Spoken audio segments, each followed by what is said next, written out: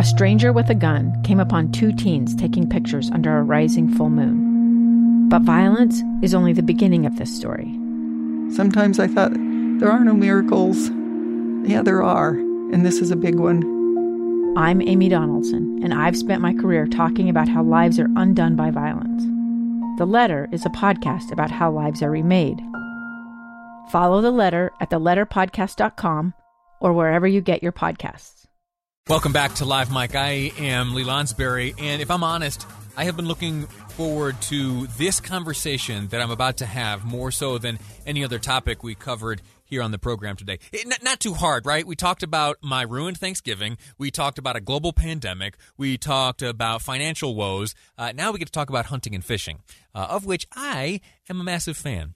Joining us on the line is Casey Snider.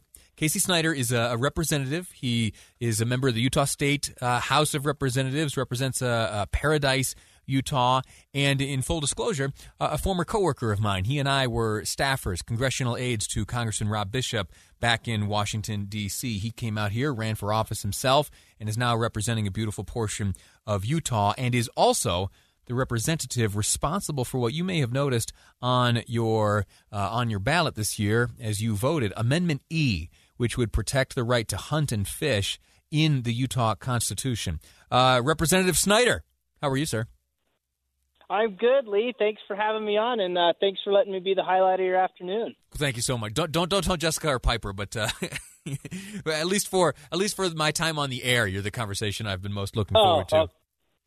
Fair enough. Tell me about the first time you ever went hunting. Oh man, so I actually grew up. Duck hunting was the first thing. I shot my first duck on Ogden Bay of the Great Salt Lake. And I learned to fly fish with my grandfather in the Uintas, on the north slope of the Uintas. So hunting and fishing's been a big part of who I am since I was just old enough to even remember, and all of it was done and started here in the state. So why? I feel pretty fortunate. Why amend the Constitution of the state of Utah, a document which has stood for decades and decades? Why add this language? And I think. Well, I appreciate what's in the Constitution, obviously, and we hold those sort of things true and dear. You just thought you could improve it.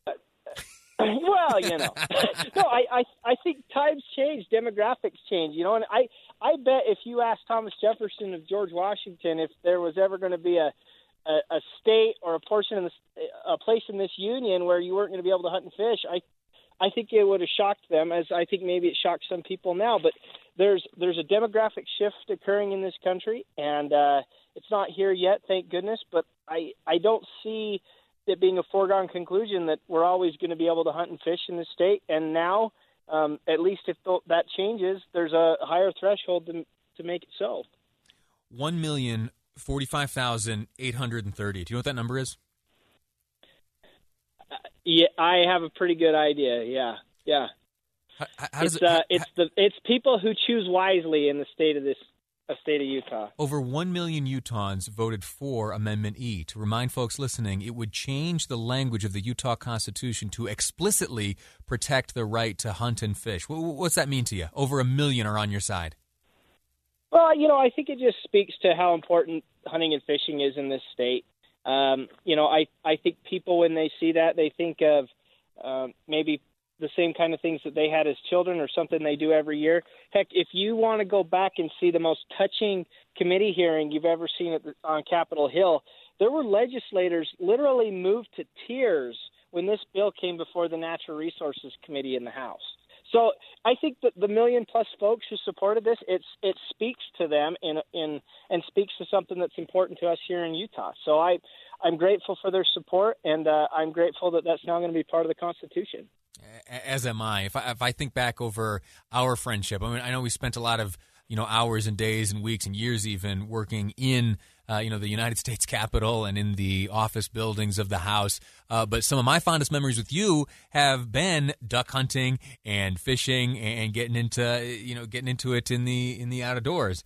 And I think back too about some of my fondest memories with my dad and they were hiking through, we called it Rattlesnake Hill. It was a piece of state land in New York State. We'd hunt for squirrels. I remember the first squirrel I was able to successfully hunt. And then that time I went deer hunting with Dad. I was unsuccessful that day, but I remember enjoying the time out there. What, Casey, tell me, what's the process like when you come upon this idea? How does a representative go about changing the Constitution? Well, I think it first starts with an interested constituent, like all decent ideas that come before us. And I had a constituent that said, hey, 22 other states have done this. Why don't we do it here? And we sort of progressed that argument, made sure that all the main folks that like to hunt and fish in the state, the groups that support and represent those people were behind us.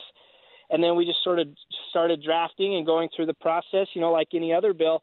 The one thing that's actually interesting and maybe of interest to listeners is, while a constitutional amendment, when it reaches the public and on their ballot, only needs a simple majority to pass, within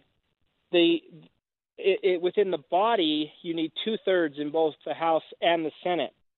And this easily passed the House, went to the Senate, died actually on its first vote in the Senate, died on the floor of the Senate. And we had to bring it back on a motion to reconsider by convincing somebody who voted against it the first time to change their vote. And we barely squeaked it by out of the Senate with just 1 or 2 extra votes to hit that 2/3 margin. It's quite the process. What was the winning argument? How were we able to convince that legislator to change their mind? I think, again, it kind of goes to the same argument we made generally that, look, this is important to us.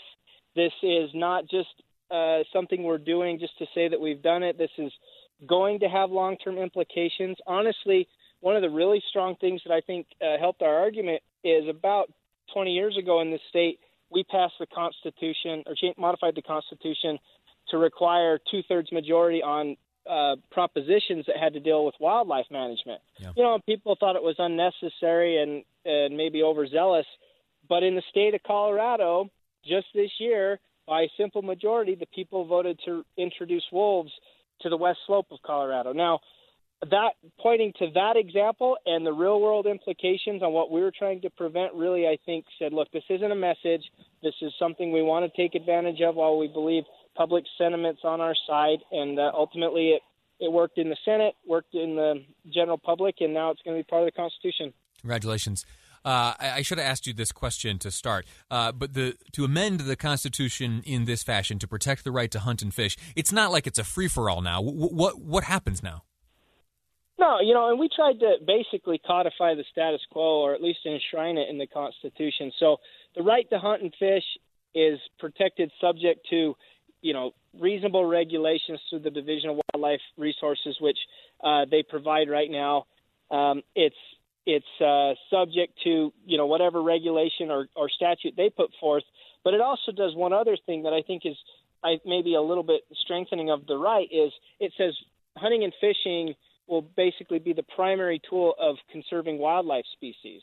So it not only says we have a right to do this, but when science says we need to modify wildlife populations, hunting and fishing will be the tool to do that. And that's important fact for a variety of reasons. Very good. We've been speaking. Was that a horse whinnying in the background? I'm sitting on my farm right now, so there you go. Very cool. Very cool. Our guest has been Representative Casey Snider, represents Paradise, Utah. He is the man behind Amendment E. You likely voted for it. The numbers seem to indicate that there was heavy support for this. Over 1 million Utahns cast their vote in support of this idea had by Casey Snider. Representative Snider, thank you so much for your time. Can't wait to see you again. All right, thanks, Lee. Let's go hunting. Let's do it. All right, we're going to take a quick break right now, and to wrap up the program, I'm going to share with you some words spoken just last week by Justice Alito having to do with restrictions and individual liberty, and how once this pandemic is behind us, we need to make sure that we maintain that liberty and that freedom. We'll hear from Justice Alito next on Live Mike. I'm Lee Lonsberry, and this is KSL News Radio. It's the story of an American held in a dark Venezuelan prison. Then all of a sudden they all kind of lined up. They pointed their guns at me. And this is the point where I thought, I'm going to die today. I'm Becky Bruce. I spent a year working on Hope in Darkness, which now has more than 2 million downloads. Find it on kslpodcast.com or wherever you listen to podcasts.